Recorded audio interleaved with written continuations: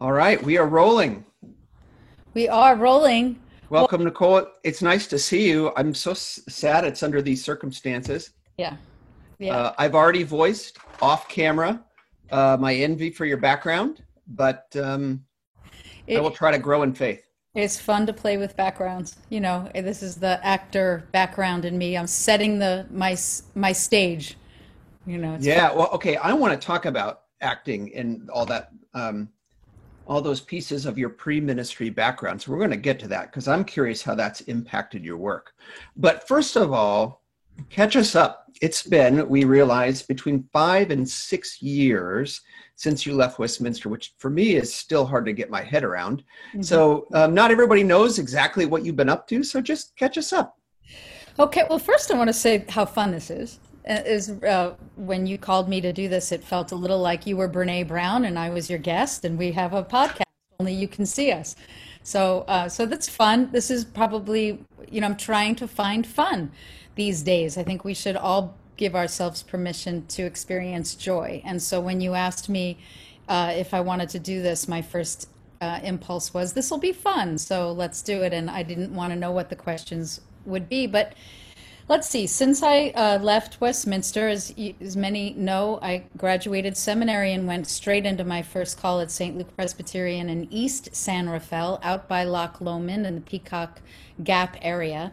A wonderful, very intimate congregation of about 100 people who behave like one big extended family where everybody looks out for one another Oh, and they call on one another and take care of one another in a very beautiful way. And then they're also very dedicated to the community around them, and they're they step up when asked to step up, which is really nice. It's been a that joy. wasn't where I thought maybe you were going when you said that behaved like one extended family, but that that made say more about my understandings of family than anything.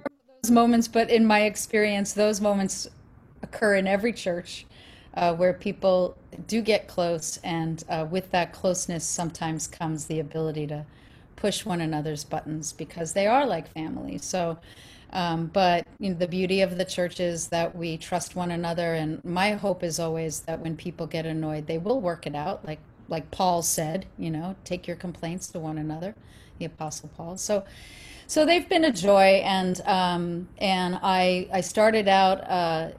I moved to San Quentin right around the same time I started that job, and have a beautiful view of the water, and I'm surrounded by birds all day long, every kind, and seasonally different kinds. And I had a friend from Los Angeles who's an actor and a director, and he came to visit me and he said, how's it been going living here? And I said, I really enjoy watching the birds. And he said, I'll take things old people say for 500, please, Alex.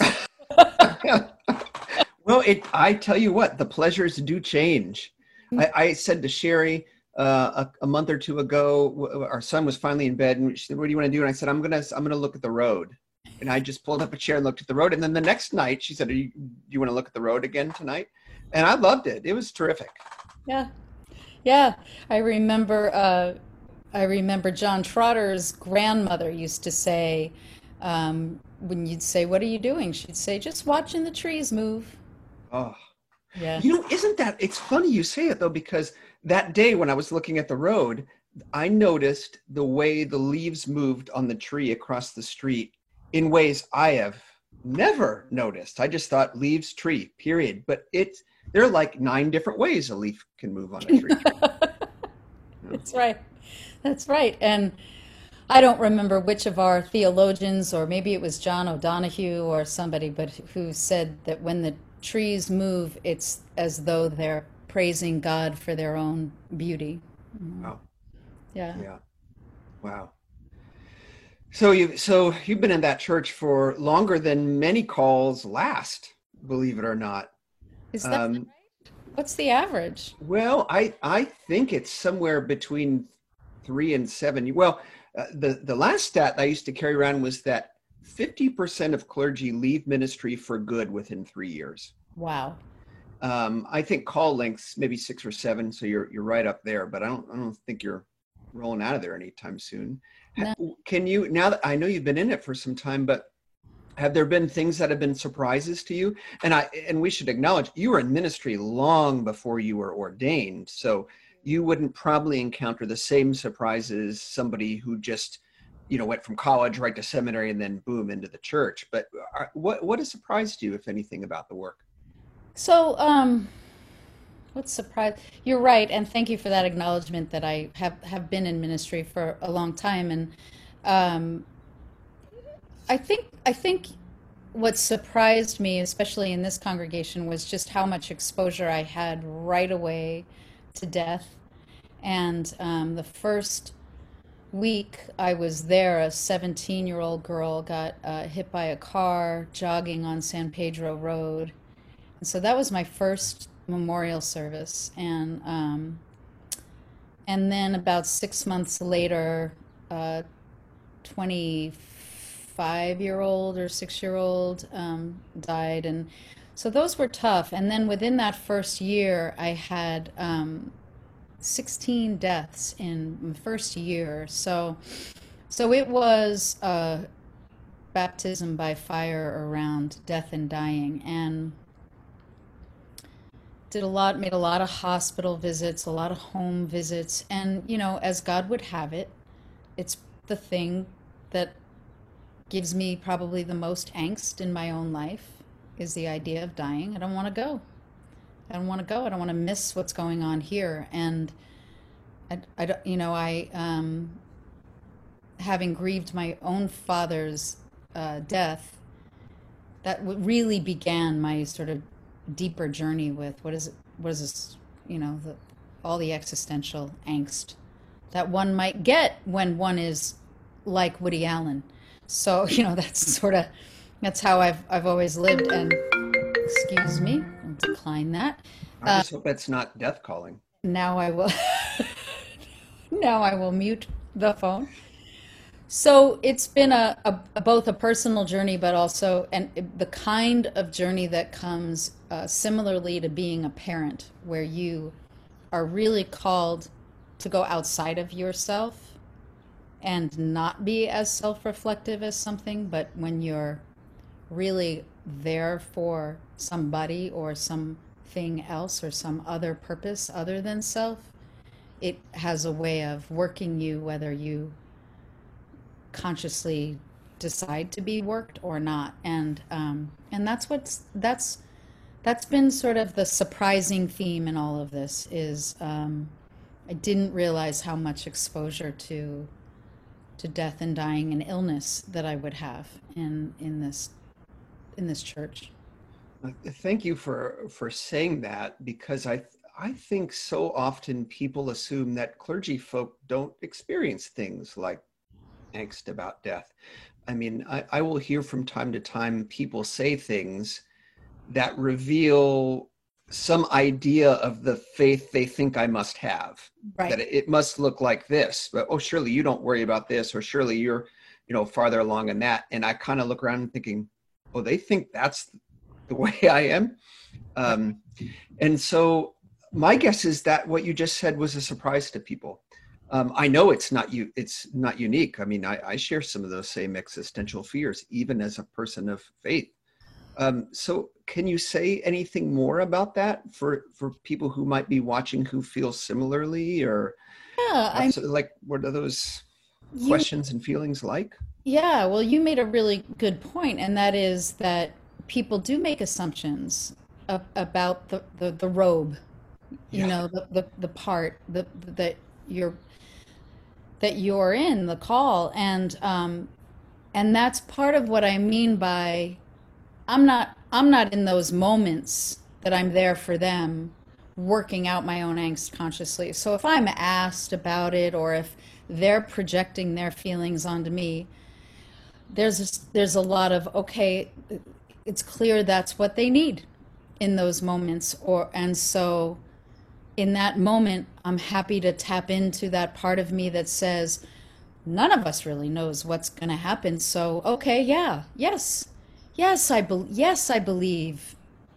there's a heaven. Yes, I believe they're going to see one another again. Yes, I believe And I do really, I mean, that's the good news. I really do believe that there's something that happens after we die, that there's some level of consciousness that we don't tap into, that we are not aware of. And that's, and I base that belief on my experiences with my father after he died. And people have asked me, well, don't you think it's just because you're looking, you're more, and I said, well, sure, maybe, yeah, but maybe it's the looking and the practice of paying attention that allows us to tap into something that was there all the time that I just didn't notice, but noticed because of the grief. So that's, there's just been too many examples of times where I was convinced that my father has shown up. The tricky part there is that a lot of people have experienced the death of loved ones where they didn't feel that they've showed up. And they wonder, Well, what why? did they do wrong? Or, yeah. Right. And I can only say that so that I have read a lot about that, and I've talked to well, I was given the gift of seeing a psychic when I was 40, and I believe she was the real deal. And she didn't know anything about me. She lived alone in a guest cottage of someone's house. She was probably in her late 70s. Everything was white. She had a cat. I mean, she was a lovely soul and said a lot of things that were pretty spot on and incredible that I don't need to go into. But at the end, she said, is there any questions you have for me? And I said, yeah, I'm curious if my grandparents, who were both dead, come around. And she said, what are their names? I gave her the names. And she said, oh, yeah, your grandmother comes around to see the children, but your grandfather's very busy. And anybody who knew my grandfather would know he was always busy doing things around the house, always fixing things and doing things and going. And he lived till he was 98 years old in the Bronx alone, in the snow and the sleet and doing his own shopping. And he was just strong and busy. And so I have read articles that talk about how some people, when they go, they move on. Other people stick around, kind of make their presence known. And so that's how I know this is pretty far out there for a lot of people, and I'm sure like a lot of them have stopped watching now. Oh, I don't know. I mean, maybe our professors, but I sort of feel like this is the experience of many people in the pews. But the tragedy is they think they need to keep that a secret because it's somehow out of bounds. Right. And I think something like that, what you've just said, my guess is several people just leaned in closer. And part of what you've given us too is this idea that one thing doesn't have to replace the other. So you can both have those convictions about death, about heaven, about eternal life, and still have real moments of terror or fear or wondering or uncertainty. And that it's not like you get one or the other. We all get measures, or many of us get measures of both. Yeah. And similarly, it's not like you have to have some very narrow, strict understanding of Christianity, and then everything else is sort of, heretical. I mean, psychics, what a perfect thing we could make fun of. But I mean, accessing the spirit world is something that is across cultures. Every culture has folks that can do it and do it well. And then every culture finds a way to put taboos around it for some reason. So, I've had more conversations with members who've told stories like that than I think most people would guess. And they just think it's needs to be kept a secret. But Right. I mean, my recollection of you, among many others, is one of the reasons you connected so well with people is because you said stuff like that. Yeah. Or just other stuff that normal people felt. Like you didn't feel the need to have the veneer of sort of holiness that actually just keeps people apart from achieving their sort of destiny. I mean, do you feel that? And do you actively lean into that? Or is that just who you are? Both, and back to your earlier point of both two things can exist at the same time. But I just want before we move on to that, I just want to make it clear that my angst around dying is not about the other side, Mm, mm. about not wanting to leave this life. Ah, ah, I don't want to miss my kids. I don't want to miss my I don't want to leave. And yeah, so the angst comes out of the depth of gratitude for living this beautiful, holy life that I just don't want to leave. And yeah, so, yeah, so one of the gifts of being with an older congregation is they've made peace. So many of them have made peace with that, and say things like, "We all got to go sometime." yeah. And Well, that I'm so glad you said that because we live in a church culture that really sees elderly folks as a liability, and the treasure is the young people, right? And of course, we all want intergenerational ministry, but I don't know about you. I am so over uh, naming numbers of people who are over 65 as somehow a flaw, a fault, a sign of yeah, weakness, or yeah, yeah. I completely agree. And and here goes Morgan. Hey, Everybody say Morgan, hi, Morgan. Hey Rob. Hey Rob. We're I'm being going to catch up to you. Just give me about 20 years and some Rogaine. Okay. See you, man. there's See ya. no shortage of hair around here. So, uh, where were we? Oh, we were talking about how elderly folks are, if you want to use awful money terms, they're an asset, not a liability. Yeah, no, they're an asset, absolutely. And their wisdom around the church too is such an asset. And the ones who are really faithful have stuck around through many pastors, and they understand the Right. church is more than just a pastor. Yep. And they understand that it's their church and that they have to take care of it. And no, and there's just a beautiful acceptance of life, and all those cliches that we call cliches have deep, deep wisdom in them, like "this too shall pass," or "we all got to go sometime," or "you do what you got to do." And so yes, so I have a deep, deep appreciation for older people, and that is something that I had prior to ministry. Period. I mean, I loved my grandparents. I always made friends with the older people on the block wherever I lived, in whatever apartment complex I lived in. I've always been drawn to older people, and that was true at Westminster too. I fell in love with Lloyd Henderson and Val and Phil Economan and Rosemary, Yeah. and I just was drawn to them. And so at Westminster, I was drawn to the little ones and the much older ones, and then everybody in the middle was sort of a blur. But but that's the way it was. But to answer your question about leaning into things that maybe people, there's so much there, Rob. First of all, I am an Italian from Long Island. We don't hide our feelings very well. We just say whatever's come. There's not a lot of editing that goes on. Right. There's a beauty in that, and there's a downside to that, right? But that's one thing. Then I decided to go into acting, and so as an actor, you're constantly learning how to break down your defenses so that you can have access to your emotional life, because your instrument is your body and your emotional life. So you learn how to let go and break down all of the things that get in the way of access, all of the defenses that we all have, whether it's physical defenses in the body, having suffered injury, and we hold energetically, we hold our bodies, and we're blocked. And you see it. You can see when somebody's energetic. I mean, some people will walk or lean with their shoulders, or not, are knock-kneed, or you see it in their hands.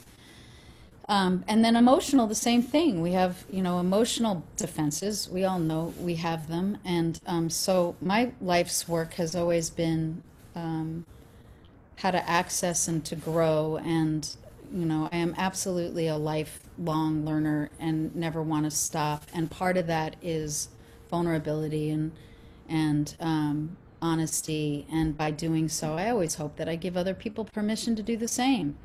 And I don't know how, honestly, don't know how else to live. So it's what's interesting is so as a New Yorker, an Italian, and then also a lot of Jewish people in my family, and then a lot of Jewish friends. And so culturally there too, there's an old joke, what's the difference between an Italian grandmother and a Jewish grandmother? The Italian grandmother says, eat, if you don't eat, it'll kill you. And the Jewish grandmother says, eat, if you don't eat, it'll kill me.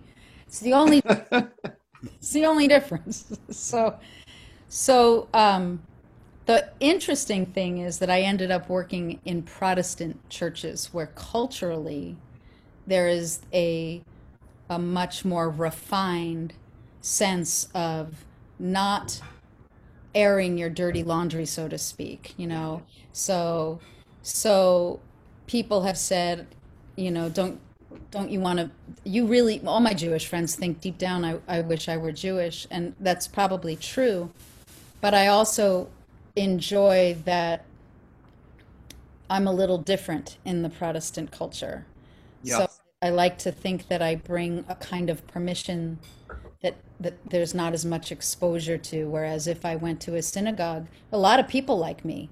Yeah. So, yeah, it's polite bordering on oppressive though, or suppressed. suppressed. Sure.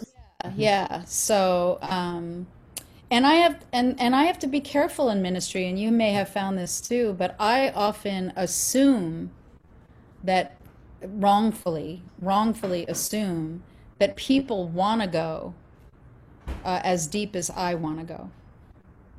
And for some people, it's just not only, it's just uncomfortable. And Yeah.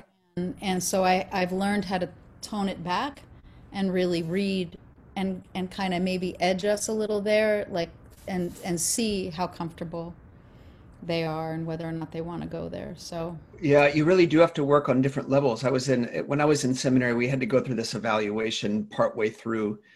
It was a tradition from the days when the seminaries ordained you, not the denomination, and they just held that practice over. But I remember partway through mine, one of the professors on my little panel said, "Do you think every moment has to be like intense and transformational? Is that what you're going for? I mean, is that?"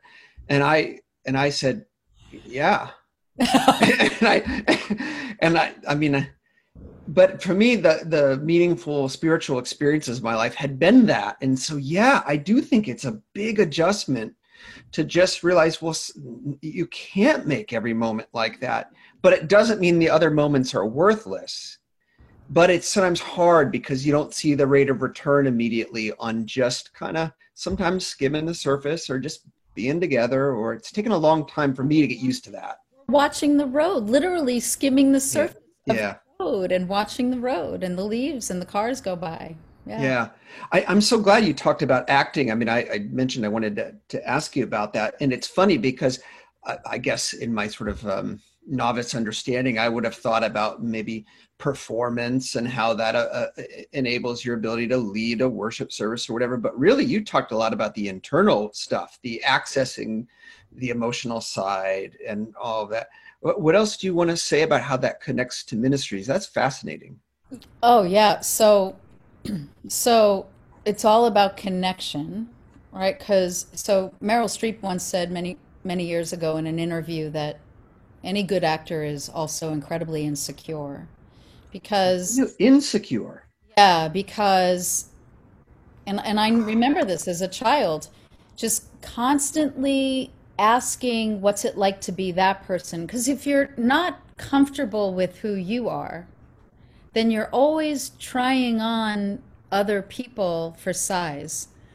So it's a way of both empathizing and connecting, and also wanting to insecurely please them, and also try them on for size. What's it like? And so it's like playing a part. So here's your character for today. When I sit with, and it's true in ministry, I am a million different people depending on who I'm sitting with in some ways, and in other ways I'm the same person, almost like our Trinity, three and one, one and three. So there's a relational aspect to it, and there's now I'm this or now I'm that, and there's a beauty in that. And then, of course, there's a downside to that too, which is easy to fall into the trap of wanting to people please. I just wrote on my paper, are you a pleaser? Well, but don't get there yet, because I don't want to let the moment pass. I mean, this notion of trying other people on as a path to empathy, I mean, that's very incarnational, right? I mean, God says, let me try on being you as a way to connect. I mean, what a gorgeous way to do the work. I mean, to take something that we think is such a fault too, right? Our insecurities, we're always told to either get over them or work through all that stuff. But to say, actually, my insecurities can be a pathway to connecting. I mean, that's, wow. Yes. Wow. Well, thank you for articulating it so beautifully. I never ever put the incarnational aspect to that on. So, or insecurities. Insecurities is a pathway. Yeah. You know. So pleasing. This is a well, I'm not gonna judge it. It is a characteristic, I'll just say, of many of us who go into ministry, is wanting to please. Now, that's not necessarily bad. I mean, better that than wanting to abuse. Shouldn't even chuckle when I say it, but because it's played out in real ways. But there are worse motivations, and yet, as your comment indicates, there's a shadow side to that. How is that played out in your ministry? Oh, it's really hard for me if I think someone's mad at me. Yeah. You know, I want to fix it right away. So I've learned how to. I mean, that is one area that the last 5 years, again, the wisdom of the people that I serve. You know, I had one man who I went to a couple of times and said, "Is this okay? I'm getting the sense," because I sense things on such a deep, and I'm so intuitive that I pick up on things that may have absolutely nothing to do with me. But because of my family of origin and the way that I grew up, I convinced myself that I somehow did something to cause this uncomfortable thing I'm feeling in the room. It must have been me. And even if it's not me, maybe I can fix it, massage it, make it better, so we're not all uncomfortable, or at least I'm not uncomfortable. And I want to do it now so I don't wake up at 3 a.m. and just get it over with. And the beauty of his words was that they were a practice. They were a mantra, just like so many of the 12-step slogans that I hear. And his was very simply, Nicole, assume it is not a problem until it's a problem. Meaning, trust that if it's really a problem, people will come to you and let you know it's a problem. And it was just a practice. It was like, okay, I have to trust. People are going to come to me. And if they don't, I'm not responsible for their choice in not coming to me. So it's been a beautiful practice, really. Has it worked? A lot. I mean, not all the time. I mean, I'm still me, but yeah, it's really, really helped. It's helped me to just walk away and let it go, especially after session meetings. You know, I'm just going to let it go. Okay, not a problem till it's a problem. If it's a problem, somebody will let me know. Because that runs up against part of what we were talking earlier, the culture of kind of our tradition, maybe in our demographic too, where it's kind of polite on the surface and there may be scuttlebutt, but it'll go behind the scenes, and you know, and people won't say it to your face, but you'll hear about it. And so that's, to really trust that is something. To really trust that. Yeah, and I mean, if I hear something directly, like so and so said, yeah, then I might put in a phone call and say, hey, how's it going? How's it? This is what I'm hearing. You know, that's a tough one though. I mean, it's again back to the family analogy. Like it's tricky to know when to step in, when to let it go, but and it's never perfect. Yeah. But how has your theology, if it has, changed since you took on this particular role?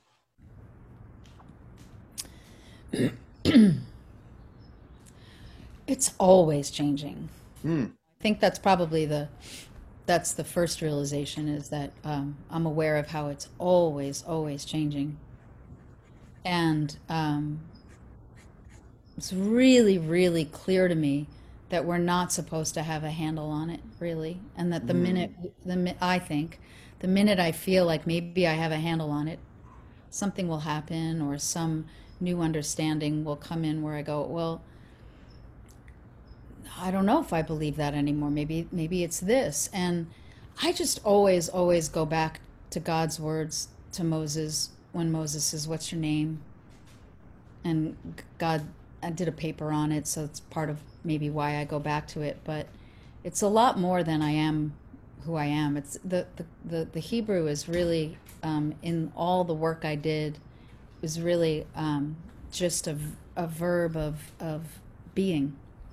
It's just I create, I exist, and so lately, and I've been saying, I understand God as being, as life itself, as continual creation, and sometimes it's as vague as a life force, but other times, and in the course of the same day, I also need the old man with the white beard in the sky. Like I just need both, elusive and deeply intimate, and at the same time.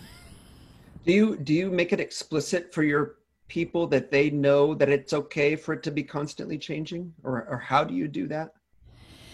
Um, I have a lot of phrases that I repeat a lot in a lot of sermons, and I think one of them is my understanding of God is always changing, and I'll make jokes about I say this today and tomorrow it can change, and Mhm. you know um, depending on the time of day, this is how I understand it now, and I talk a lot about the older I get, the less I understand, Yeah. and that really resonates with the older folks too. Oh, is that, yeah. Yeah. Yeah, you sometimes you can see a split. You'll see some people break toward sort of rigidity and certainty, like I'm going to cling to these things. But many, maybe even more, go to the letting go of, I don't know those things, but I've come to accept on some level that. All right, can you classify what you feel like you know more certainly now and what you feel like you know less about now, or is that just so fluid it's hard to name? I mean, I think, well, the first thing that comes to mind is I really believe that the more deeply we go into our own journey, the more we connect with the universal journey. Yes. So from the personal comes the universal experience. And so I really I believe that as a core belief. But uh, yeah, I lost your beautiful No, eloquence. what you know sort of more certainly or more profoundly now, and what you may know less Yeah, and so I then.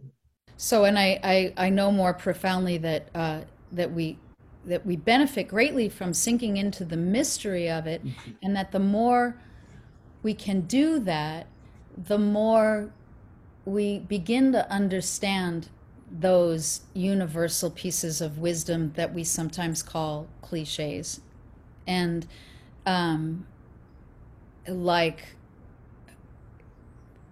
like beauty is in the eye of the beholder, um, or uh, beauty's wasted on the young, or the older we get, the less we understand, or this too shall pass, or the things I said earlier. I mean, those are all really deeply rooted in the life experience from Yeah. a very personal place that has become universal wisdom. And watching the tree, at this point in my life, I think, sitting on a bench with um, a person in their 90s or taking a walk with them is every bit, if not more meaningful than any meditation or centering prayer that I can do. Yeah. Because the rhythm is different, the rhythm to life. It's when my dad had Parkinson's and Charlotte was 2.5 or 3, they had the same rhythm. And it was a beautiful thing to visit with him. He'd come and stay with us, and it was great because they walked at the same pace. Like she Yeah. two a 2.5-year-old walks like they walk, but then they stop and they look at something, or they and that was his pace with Parkinson's, and they napped at the same time, and they just kind of Ah, wanted to sit down and play with whatever was right in front of them. And I mean, that's what all the contemplative practices talk about, is really noticing and paying attention to what's Right. around us and in front of us and seeing every moment as holy. So those are the things I believe more and have become really core to my spiritual journey and understanding of God. And No, go ahead. and and the other thing that I really believe more and more and is that all good, all religions, when they're good, and by good I mean sort of love centered, are all really saying the same thing in very different ways. Yeah. But once you get into the depth and the practice of it, the understanding seems to me to be very similar. And so I will never preach John, what is it, 3:16? I mean, that there's only one way to God through Jesus Christ. I think Jesus Christ is my way, and a really great way for me, works beautifully. And so in that way, maybe my only way at this point in my life. But I will never understand how it gets preached as the only way to this creative life-giving force who's the most creative being. My mother used to say, how could the most creative being in the world limit oneself by saying there's only one way to me? It just doesn't make any sense. Right. Well, it's another way. I mean, so much of what you say is rooted is rooted or grounded, not rooted, in human experience. And I'd love to hear you say a little more about that, because I mean, the gift of our tradition is that way back, we really tried to make available the scriptures to the people in a way that wasn't so before. But I think one of the unintended consequences of that is it's externalized everybody's sort of sense of what is so, or what is the highest truth, or what isn't. It's taken it out of our own experience. Well, it's in that book, as if reading Second Chronicles is going to tell you how to get through your day at the office. I mean, there may be wisdom in there, but I think we've somehow positioned that maybe in a way that isn't as helpful, to the detriment of trusting the human experience. And so, but so much of what you talk about is uncovering deep truths and realities through the lived experience. Is there anything else you want to say about that? Well, you just said it pretty eloquently. I mean, that's right. And the only other thing I would say is that it really wasn't taught in seminary. You know, that was a very frustrating part for me. We were taught that there are four, was the word four? Oh, the solas, the by grace alone, by scripture, that whole thing, or no? Scripture, tradition. Oh, yes. Oh, this is the Wesleyan quadrilateral, right? Tradition, scripture, reason. That's right. And experience. Yeah. Those were the sort of the four things Yes. that you looked at when trying to find, I guess, truth with a capital T. Mm-hmm. And there was a lot of focus on scripture, reason, and tradition, but we never talked about experience. Yep. And my whole life has been based on experience first. And so it was, as a seminary student, whenever I would raise my hand and go, well, what about experience? What about experience? I mean, it was pretty much written off as, well, because experience is such a subjective thing, we don't really talk about it. And I don't disregard scripture and tradition and reason maybe a little more, but I always check back with the scripture first to see what the scripture, where it sits in context, and I always try to do justice to the scripture, but without connecting it to experience. You know, again, I don't know how else to do this work, you know. Well, and what are the scriptures but born out at some point of someone's experience? Experience, exactly. Yeah. And I think experience is the pathway, at least into the faith. And what's been difficult is we've held up the tradition as the pathway to the faith. And it's unless you have an experience with the tradition, you're sitting there and you're singing a hymn and something starts to happen, which does happen. I think it's not a very appealing entry point. Well, these are really difficult times, and I understand people's difficulties are on different levels. For some, difficulty is feeling cooped up in Marin, which is a pretty beautiful place to be cooped up, but it's still difficult nonetheless. Or it's wrestling with, homeschooling and trying to do work or whatever, or it's being sick, or having no health insurance, or having loved ones who have died, or losing your job. I mean, so there's a full range, but I think we can all admit on some level it's pretty tough. This is an impossible question, but let's pretend you have the audience of the whole world, which you might. I mean, the distribution of this is going to be amazing. Or just your old friends at Westminster. What word do you have to say to us? Well, there's that wonderful, I mean, you what you said was that wonderful quote that's going around that really is, we're all in the same storm, but we're in different boats. Have you heard that? Yeah. Yeah. So, Yeah. and as one of my parishioners always says, when something is difficult in her life, she says, this is just a small bump. And I always say to her, yeah, but it's your bump. That's right. It's your bump. And so I would say that, it's okay to dance in between understanding the greater perspective, which is so important, and also allowing yourself to feel the difficulty that is this time universally, because it affects us in ways we don't even understand. And I would say to start, don't forget about your breath. I mean, if there's one thing I've noticed in all of this, is that I'm not breathing as deeply. I'm just forgetting to breathe deeply. And it's a form of tension. It's just where I go to hold it. So don't kid yourself that what the suffering of all of these people that we read about is working. It's like I said earlier, whether you realize it or not, it's working us.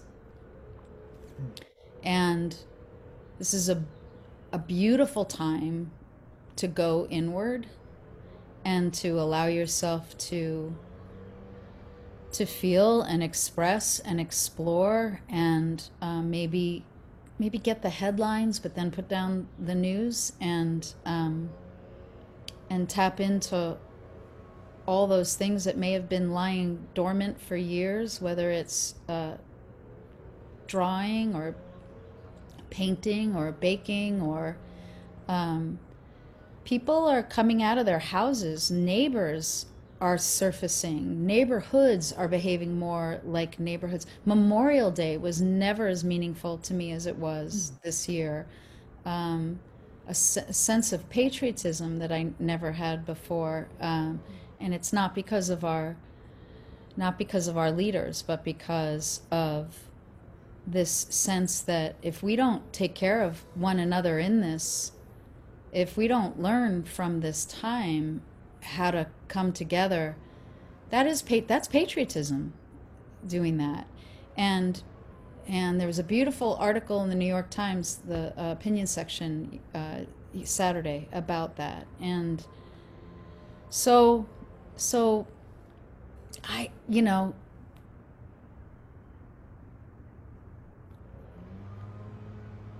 the dance of both the privileged place that we're in, and also the deep empathy that we should all be feeling for people who are suffering, especially people of color in communities where people are dying at higher rates, and people all around us who don't have a job. I mean, it's a profound time. And I would also say, don't forget to document it for yourselves, Artists are starting to do that through pictures and artifacts, and this time is going to be written about in history books for years to come. So document it for yourself.